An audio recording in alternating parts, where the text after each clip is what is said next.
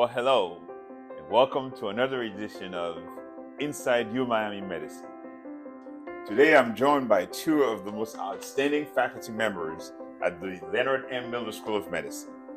Dr. Gauri Agarwal, Associate Dean for Curriculum, Dr. Amar Deshpande, the Associate Dean for Medical Education and Administration. So welcome. Thank you. I'm looking forward to this conversation because you are responsible and to a large extent are the principal architects of our new curriculum, NextGen MD. But before we delve into the substance of this exciting new novel curriculum, excuse me if I can contain myself, let's talk a little bit about yourselves and your journey and how it is that you became such leading educators at the Miller School of Medicine. Gauri, let's start with you. Well, I think both credit the University of Miami. We're both proud graduates. At that time, we were in... What class did you... I was in the class of 2000. Okay. And we were both in the 6-year program. So we did 2 years of college. For the very, very smart people. Okay. Uh-huh. Yeah. I think I was 18 when I started medical school. How old were you? Yeah. And not legal to do the things that happened after tests. Wow. That's right. That's right. So we're proud graduates. I did my training up north elsewhere and then came back as faculty. Okay. Yeah. Okay. I'm depending on how you calculate it, a quintuple cane, undergrad, med school, residency, fellowship, and how could I not stay on faculty? The cane for life. Cane for life. So class 2002, so a couple of years. I look older, but because she looks so young, but 2 years behind Gauri. So I think the commitment to how great the school was and how my mentors, both in my specialty, I'm a gastroenterologist in my specialty, but also in education, or what drew me to how could I merge those two things in my two interests, both in GI and in education. And I was so well fostered here that it was a natural segue into faculty. Okay, great.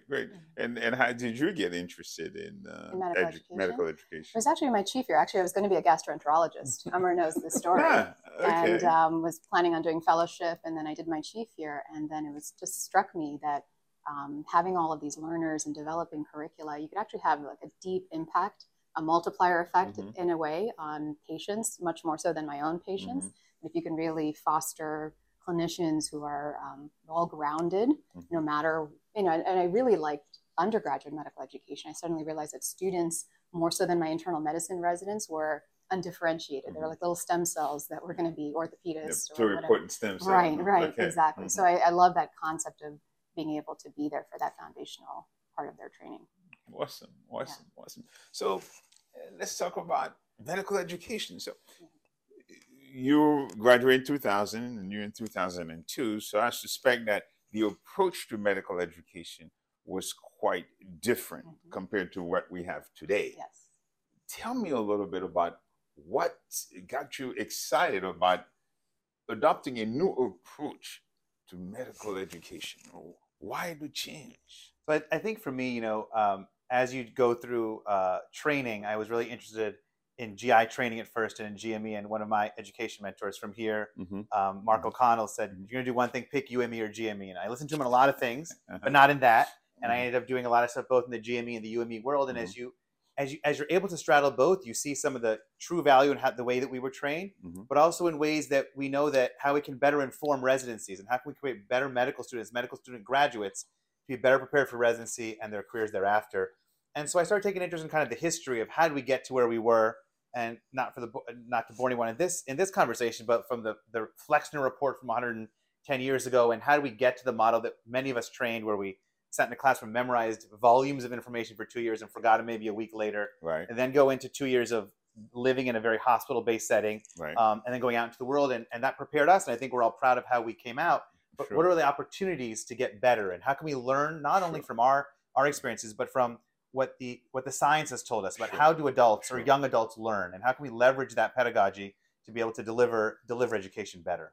Okay, all right. Yeah, Great. Our experience in our second year of medical school, we were sitting in an auditorium. In this second year of medical school, NextGen, they are operating, they are delivering babies, they are talking to families, right? So that's an incredible thing so early in their education. I love the fact that it's early clinical experience. But I think what I also really just compared to what we experience. We experience a very traditional model of being doctors, and the healthcare system is completely different now, right? We're talking 22 years later for me. And when you came on as dean, I remember you had this tagline of transformational leaders in medicine. This curriculum really could allow them to do that, because it's not just the traditional medical curriculum. They have scholarly pathways, they have dual degrees, they have ways to become transdisciplinary and bring to the practice of medicine this completely different mindset, another discipline, a different skill set, right? Which is, I think, earth-shattering, really, right? That's a great segue to talking about the real curriculum. But before we quite get there, most medical schools have been making incremental changes, and they call that curricular improvement, curricular reform, and so forth. But you took a radical approach. Why this radical change? And then we can talk about how this transformation. Yeah, and I think our school has a history of trying to make changes ahead of the curve, if you will, in the early 2000s. Like many schools did, getting more to like the organ system based modules rather than the more historical kind of biochem for an hour, histology for an hour kind of college way of doing things. The academic societies, the MD and PH program being the biggest in the country about 15 years ago. So we've done these incremental changes, as you said. But several years ago, when Lanny Gardner was the interim dean, he really came to a group of us and said, we want you to take this opportunity to think outside the box. Pretend there are no limitations. Pretend there are no financial restrictions, logistical restrictions. How can we learn from what we know about education, what we know about medicine, and create the best possible curriculum? And really empowered us to at least have the intellectual exercise. At the time, we didn't know we'd be able to pull it off, but at least we could go through the exercise. And so that was really exciting for us now, I guess, five years ago, and how far we've come since then. So yeah, it's 5 years ago, but getting there was quite a formidable undertaking. Tell me a little bit about that. The challenges. How did you actually make that sausage? I think so. We started with the task force. I was fortunate to chair a task force back in 2017 and 2018. We tried to bring together people who were really involved in education at the medical school. We also had people from the business school and the nursing school. We had residents, we had students and staff, because we really wanted to get a full 360 view of what is the best way. So how many people in that task force? About 25 people on this original task force. Wow. And that original goal was, what are some of the basic tenets of what we want to accomplish? We had several meetings and like kind of thought meetings about what are the basic principles. And we gave everyone assignments. One of the things that I think I'm really proud of is there's a lot of ways you can wax philosophical about how things should be. But just like we tell every one of our learners how to take an evidence-based approach to why they're going to do therapy X or procedure Y, we said before we change from this to whatever else is there, what is the data? What are the data behind that? So we spoke to, we recently had made a spreadsheet of about 40 schools, both in the US and other places in North America, as well as in Europe and Asians, and to learn from them. And so when you ask, like, our curriculum, it's 5% an idea from that school and 10% an idea from this school. And so what we really want to say is, what is the evidence? What does it show that why are we doing what we're doing, so we can defend it? Certainly at the minimum to show non-inferiority, but optimally to show how it can be better. So really coming up with what we at the time had these 6 major pillars. For example, like, what is the right substrate of what do you really want to start with? You mentioned making the sausage, right? Like, what's that right substrate? How can you truly, everyone talks about the 3 pillars of academic health systems, but how can education truly have the same length of a leg, if you will, of the clinical and research operations? And how do you create the financial structure and the infrastructure to do that? And how can you get people? I think one of our biggest challenges is, listen, I have recently won 3 national awards in my specialty because of how good I teach blank subject. And I've been doing this for 30 years. What's wrong with what we're doing? And so how do you have that conversation of nothing's wrong with what we're doing, but how can we make it better? And how can we engage all of our stakeholders to believe in rowing in the same direction? So how do you embrace change? And I imagine that it's not easy to convince someone who's been teaching for 30 years, who's been getting prizes, that they need to make any kind of change for their approach, right? Well, I feel there's a couple like that, but I got to tell you that what was really inspiring to me is how many people who have done something so well for so long completely embraced it. And they said, you know what, I know this, but this, what I'm doing now is easy. Challenge me, like tell me. And as we went through this evidence-based approach of, oh, this seems like it does work in other places, I think we could implement this. I was really proud of how many people got on board. Of course, you're always going to have the stragglers who kind of don't feel like you're moving that direction. We're very grateful for their opinions and approaches, but really, even some of our best teachers completely embrace the opportunity to make things better. Great. So then along the journey, 25 members in the task force, but I imagine many more subcommittees. I remember there was a retreat. And tell me a little bit about that and what came out of that. Yeah, so, we're actually writing a paper right now based upon the Kotter change, management structure. So we were actually reflecting on everything that happened back then. It actually follows this Kotter framework of change. And John Kotter, who's a professor at Harvard Business School, and there was this basic element of creating a sense of urgency. And we created a sense of urgency on the fact that we hadn't renewed the curriculum, completely upended thing for a long period of time. We created a vision, and that was in this retreat that we had, where we had a large number of folks come together and really talk about the things that made them proud to be faculty at the school. What is it that makes them get out of bed in the morning and come to work? And the words that they were using ended up being crafted into this one statement, right? Which you know very well. No, you refresh my memory. I want to empower to transform and inspire to serve. And it was a beautiful statement, but it sort of became the single focal point for everything that we were doing after that, right? And then we had to build a coalition, and that's what you're talking about, is right, getting the faculty on board, talking about the vision, talking about what we wanted to do, giving the financial support for it, right? And now we're in this phase right now of consolidating early wins. So now we have to get out to everybody how successful it's been, despite a pandemic, despite everything else, right? So that's where we are. We're going to get to that. We're going to get to that. I'm going to carry you through the process. So this is fantastic. So now the task force is in place. You've had your retreat. You have your compass, your North Star, what you're trying to accomplish. So what did you come up with? What did this new curriculum look like? So tell me a little bit about, the phases. Sure. So there's a few key principles, and highlight how it's different from the old way we were trained. So the old way, as I mentioned, this Flexner report, this 2+2 model, trying to disarticulate that. We now, this model of you can't learn about how to take care of a patient who's short of breath until you have previously learned about the physiology of how one takes oxygen from the air and gets it into an organ, right? And so it has to be sequential. We now know that not only is that necessarily accurate, in fact, quite the opposite, that if you can learn those things simultaneously, it helps you consolidate knowing how that molecular or physiologic process occurs while you're seeing a patient and learning how to ask them a question about their symptoms and how it correlates to a certain disease process and may lead to a certain treatment. And so this idea of early, meaningful clinical experiences and removing ourselves from the idea of, oh, you're too early to learn in the clinical environment. You must have memorized an enzymatic pathway or an anatomic landmark before you can develop a relationship with a patient.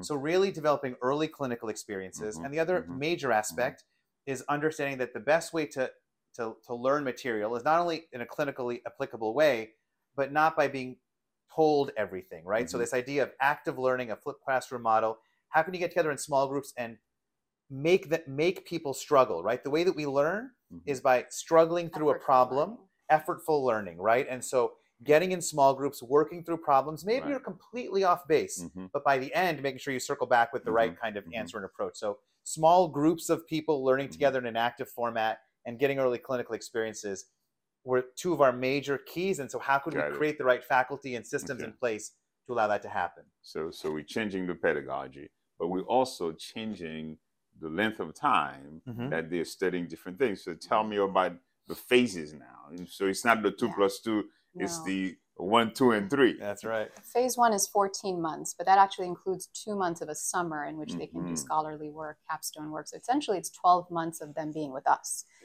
where they learn the foundation enough to be able to see patients in phase 2. So that's about 12 months. And then they go off into phase 2, which is now their clinical year. Again, 12 months, but again, delivered differently than what Amar and I experienced in medical school. Now we have 4 clerkships, but it's integrated clinical disciplines. So for example, we have ER to the OR. So Mhm. our surgical colleagues are working with our anesthesia colleagues, are working with Right. our emergency medicine colleagues Right. to create a 12-week experience, but that mimics a lot of what patients experience, Exactly. right? Exactly. It's not just this discipline in a silo. So we love that they're learning in that way. So how did you think about that? I mean, it wasn't us. It was our faculty. It Good. was a team effort, right? Mhm. We came together, and there was a whole phase 2 team who came up with this plan. Yeah. And what I love about the clinical year in this curriculum, which is also very different from us, is the integration of foundational sciences, right? Where it makes the most sense. What does that mean? So I'm learning pharmacology while I'm prescribing that medication, right? I'm Mhm. learning about reproductive physiology while I'm taking care of a pregnant woman, or whatever. So they're still getting lectures. Well, they're getting some degree of lectures in the sense they're modules. There's Mhm. videos that our faculty have put together so that they can Okay. independently learn during those clerkships. Okay. There's quizzes that they're taking to assess that knowledge, that type of thing. And I would also just say that, our faculty were really kind of coming up with these ideas. Mhm. But again, we're not asking them to come up from scratch. We said, search the literature, see what's working for Right. people. Right. And so, we're proud of what we produced, but, not everything is individually ours. Sure. And why should it be? Why should you have to reinvent the wheel? So we looked at different models of people, and there were challenges, right? We wanted to, at first, have a much more integrated clerkship. Mhm. We talked to school after school, and they're like, that sounds great in theory.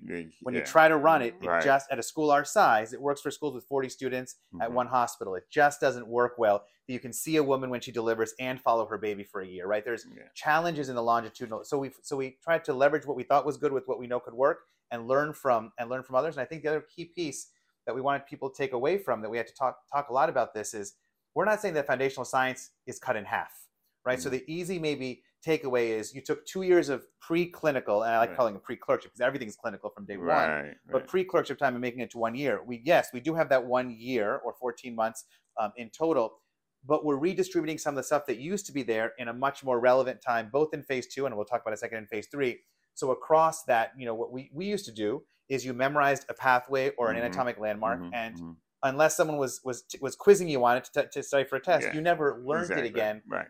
except in Right. that environment. Right. So really trying to distribute that better Okay. across all three. Yeah. Okay.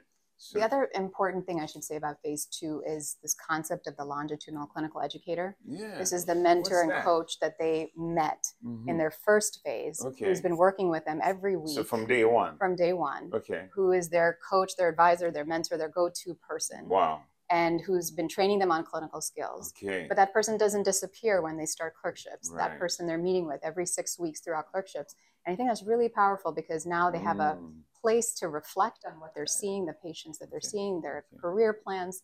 And there's so much data about students losing their empathy in the clinical year. Yes. And this ability to reflect and then get feedback and hear what everybody's experienced, I think, is really powerful. So that's a very important part of phase 2 that we were never able to implement before. And then phase 3. So this is the part that we're very excited about. So now you have 17 months where you have a lot of freedom and flexibility to get really grounded either in the clinical discipline that you're really interested in pursuing, the sub-internship and everything else that you need to do to get ready for that. But now also follow your dreams and passions in other areas, that transdisciplinary thing we were talking about before.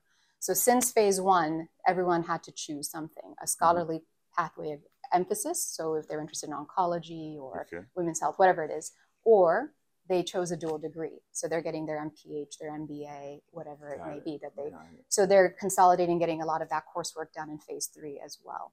So this is the part I'm also really excited about, where I think leads, is these opportunities for students to specialize in an area of interest.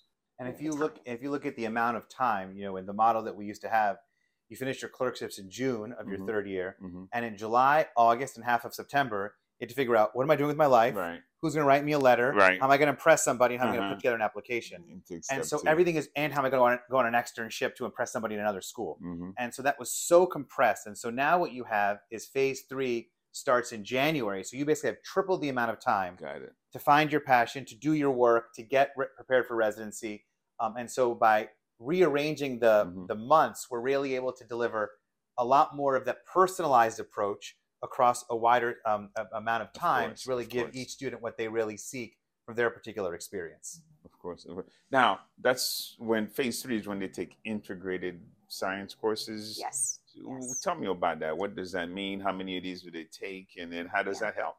So they all have to take at least one. It's Mhm. 4 weeks. And this has been very exciting for us to find those collaborations with our Mhm. PhD faculty, the ones that Sure. are embedded in this foundational sciences, and our clinicians in our departments, and for them working together to Mhm. craft a 4-week experience for students where they can really see the connection between transplant medicine and immunology, Mhm. as an example, right? So it may have been just theoretical in phase 1, but now they're seeing the application of it in phase 3, or gross anatomy and surgery. So these types of courses where they can integrate the two, I think, can be very powerful. All of us, I think, felt like, oh, I wish I could take anatomy now as a Sure, 4th-year medical student, sure, right? okay. So this is their opportunity to do those kinds of things. And even And across the- professions, like I think we have one with clinical pharmacists teaching about their perspective, and then going into a clinic and seeing how Mhm. immunotherapy is actually delivered into a cancer patient, or similarly pathology with Got it. some of the cancer biology. So how can we again bring back, not just there's 12 or 14 months of phase 1, you never learn foundational science again. Right. How can you keep reintroducing it Right. in a way that's contextually relevant to them? Sure. 'Cause that's how they really are going to remember it. Okay. So if I'm interested in cardiology, for instance, I can take integrated science course in. Correct. Okay. Correct. And then I'm seeing patients also. Yes. Right. So it's a combination of seeing patients with that particular foundational science discipline, maybe learning something about the electrical conductivity of the heart. Maybe you're actually going, and then, or maybe you're doing that and then going to the EP lab and seeing someone ablate a rhythm. So you can kind of see in real time how those things come together. I can memorize that that's the ECG change, but when I see the person doing it and ablate that rhythm, that may cement it in a way that I couldn't have gotten otherwise. Good. That really is a great advantage. Mhm. Okay. Now, if I can do a dual degree, or I can choose to concentrate in an area, like a major, and then end up having to produce a capstone. That's right. Study. What's that? So it's about 6 credits worth of time. And so, certainly we have about 50 in the MPH, about 20 or so in the MBA, plus the PhD and a few other degrees that you can do, like genomic medicine or a JD. But about 120 or so of the 200 are going to be in these pathways. And so they spend a little bit of time in their first year, then that whole 2-month block in phase 1, doing a bunch of dedicated hours with their mentor, starting their project, working through a question, doing self-directed learning of asking a hypothesis, trying to work through how to create a project, give them a little bit of a break of it during phase 2 because they have a lot on their plate with the clerkships, and then coming back in phase 3 and doing another few credits worth of that research time, helping to answer your question, producing a poster, ideally a manuscript, and then as you mentioned, the spring of the 4th year, a capstone fair where everyone can show, like, this was my thing, this is what I did to really try to advance science in my area. And you also had another cohort that may decide to follow the accelerated pathway and start residency early. Right, that's a different pathway. So if you don't want to do a dual degree or pathway, this is another option to actually graduate in 3 years and be guaranteed a spot in one of our training programs. I think that's and that's genius. And for people that really, like, I know what I want to do, and I know that I want to stay here to do it, and I can develop relationships with the faculty here over the course of that time, and then transition into the graduate program. It's a really nice opportunity for the right person, right? That's certainly not for everybody, but for the people for whom that makes sense, it's a great opportunity to go directly into that area. Great. So until now, we've been talking about the design, the concepts involved in this great innovative curriculum. So tell me about the challenges to implementation that you're encountering, because you launched this right in the middle of COVID. Thanks for the reminder.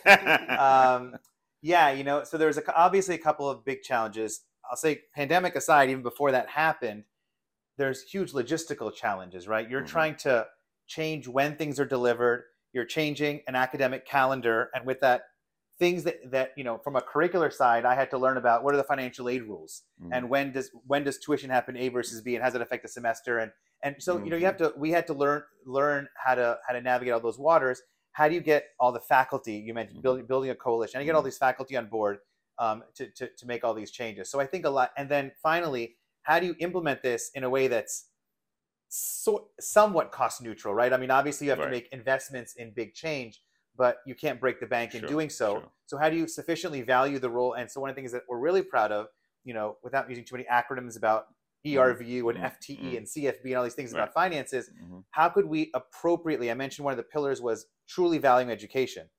That doesn't mean, you should run this course because you're committed to the academic mission, but still see the same amount of patients. So how could you value the work that's being done, in a way that's meaningfully respectful for the faculty, for their departments, but also for the clinical mission and the research missions that are equally important. So I think getting all those ducks in a row. Right. But somehow, miraculously, you made it happen. And you had to go, instead of in-person gatherings, you had Zoom. Yeah. Yes. And then so these collaborative learning groups that still worked out okay. So it was a challenge. I say to people, I remember very well those meetings in March when we're like, what is this thing? Is it really going to be a problem in the future? And should we keep students in the clerkships or not? Back in March of 2020. And when we realized it was what it was, and that we were launching a curriculum that I mentioned, two important things. You get into clinical experiences really early, and you're in interactive live small group sessions. And what are the two things that the pandemic didn't allow? Hospitals and clinics didn't have extra learners in there because of the restrictions due to the pandemic, and we couldn't really gather in small groups safely in a way that we knew at the time. And so how can we take those two primary concepts that were so important and still make it work? Sure. And so you mentioned things like learning more about Zoom and breakout rooms than I ever thought I would need to know in a couple short months. How do we give them meaningful virtual clinical experiences that maybe aren't perfect, but can get it done until we're able to get them into live clinical experiences? So that huge challenge was also really, again, for me, it was amazing how we were able to rally the faculty to get on board with this and buy into, even though with all those challenges. And by the way, our same faculty, many of us included, who had to now suddenly do a bunch of extra coverage in the hospitals because of all that happening with the pandemic. There were a lot of challenges, but I think there were also some things that the pandemic brought that were very positive in a sense, in terms of transforming educational models. So, for example, telehealth. We created a whole telehealth curriculum. We started doing telehealth simulations. We started doing those kinds of things. We also, because of the limitations in our own clinical sites, had to spread beyond our boundaries. And we had to go to federally qualified health centers and other hospitals. And that actually helped us tremendously for the bulge year when we had a lot of learners in the clinical environment. So we developed a lot more clinical partnerships in that year. So there were some positives. So tell me about phase 2 implementation and how that worked out. So that year that we began phase 1 in August of 2020, our clerkship directors were very busy completely upending their clerkships. So even before NextGen launched for them, they had already refashioned their clerkships because of the pandemic. So it was very challenging for them to do that as well as prepare. But so I really give massive kudos to our faculty. And when we implemented phase 2, I think that very first class of 24, they had a phase 1 that was very modified, as we heard, right? Mostly on Zoom, not a lot of interaction, not a lot of anatomy. So it was difficult for them to transform, and adjust to the clinical environment. But they came a long way, and we have been monitoring their outcomes this past year, and it's phenomenal. That class is doing incredibly well in terms of objective measurements of their clinical skills. Wow. And they're all studying for step 1 and step 2 right now. Okay. So we will wait and see. Okay. So we have not noticed any deficiency in terms of their ability to absorb the material and to perform on the clerk. I think, of course, this is an iterative process. And as we realize, so our first version of phase 1, we made several changes to the second version and several changes, and we think we're mostly in a steady state now with phase 1. Similarly, phase 2, a couple of changes, and hopefully in steady state soon. So, but those iterative changes in mind, for example, what you heard during that year when we had simultaneously a group of the legacy students in the clerkships with the students that were a year younger than them or a year behind them, their scores on objective clinical exams like an OSCE or their clinical performances on the clerkships, despite having that year of difference, in many specialties was basically the same. And that was really reinforced to us that we can make this work despite the limitations, again, of that first class not having the optimal delivery of phase 1, given all the pandemic challenges. Great. As you reflect on where we are right now and what you've learned, how do you feel about NextGen MD and where we're headed? I'm incredibly excited. I'm most excited right now. I don't feel like the job is done. We've got a long road ahead still in terms of phase 3 is coming up. Right. So every day that's our work, making sure that everything's prepared for our January launch, making sure that our students right now that are in study mode are getting all the resources they need, a lot of check-ins, a lot of help from our academic enrichment team. And and all of these dreams that we've had for the integrated science, everything that they'll actually launch and be successful. So we have a lot of planning still to do. And I think it's a great confluence. We're really excited about phase 3. I think we can safe to say we're both simultaneously nervous with confidence, but also excited about all the unknowns of phase 3. But the interesting confluence is right as we're launching phase 3, we're also finally getting back to so much more of a normal, like the fact that we're having this conversation, and that we're able to get together. The fact that when I go to the med school building, and it's buzzing again because people are there. They're not all at home on Zoom, but they're interacting again. So student organizations are coming back together again, and students are interacting in a more cohesive way again. So it's the perfect timing for that to happen right as we launch phase 3. And I think for all of us, Match Day 2024, right? That's when we're going to see all the fruits of this labor, and years beyond that, as they do so well in their residencies and beyond, creating transformational leaders for many years to come, right? So our job is many years in the making, but I think thus far we're confident with how it's going to work. Well, that's absolutely fantastic. And one last question: as you look at how we prepare our medical students to become transformational leaders who will shape the future of medicine, what's the role of competency-based medical education and trustable professional activities? How do you incorporate those in the formation and evaluation of the students? I'm so glad you mentioned that part, because actually reflecting back before this new curriculum, one of the things that we had done when the new kind of EPAs, these entrustable professional activities, first came out from the AAMC, we had started building a coalition of people that were looking at how can we embed the EPAs throughout our clerkships, and then eventually into the pre-clerkship time. This was in the legacy curriculum. And so we'd already kind of started that work of how important that was, and how can we create a more competency-based, not time-based model. Understand there are certain restrictions of the way in which finances work in the GME, graduate medical education era work. And so we'd already kind of done that. So when we started that process, so when we started launching this curriculum, it was a perfect kind of overlay. And so to your point, we, this idea of curriculum mapping. So everything that we do is mapped. So what is it mapped to in terms of our institutional educational objective? What does it map to in terms of the national standard of an entrustable professional activity? And then how do you meaningfully assess those? And we looked around to how to meaningfully assess our clerkship students, for example. We wanted a much more 360 kind of approach than we currently had, and a more competency-based person than we currently had. And when we couldn't find a good model, what's the answer? Make our own. And so, we worked hard with some of our faculty that did a lot of work on this to create our own clerkship evaluation form that actually was just accepted for publication, so the world can see it very soon. And so we kind of leveraged the things that we knew were out there, and when we couldn't find the perfect solution of how to meld EPAs and these institutional objectives with how we teach, let's make our own and let everyone else learn from that and use it after us. This is something everybody's struggling with. Every medical school around the country is sorting out, how do we measure these EPAs? How many times we have to observe, and in what context, right? And so this form hopefully will unify at least the method of observation. So we're hoping that at least, this is the biggest struggle for medical schools, to have a unified way of looking at a student across the spectrum. And if we're all nationally using a similar EPA-based competency form, how much better would it be for that UME to GME transition to say, we're all using this form, this is where they are in their competencies, and do that handover to the residency training program. And the other last piece is that our boot camp at the very end of their medical education, this is that course that helps them transition to becoming medical residents. We evaluate every single EPA in that course. Are they able to do all of these things that we say that they should be able to do?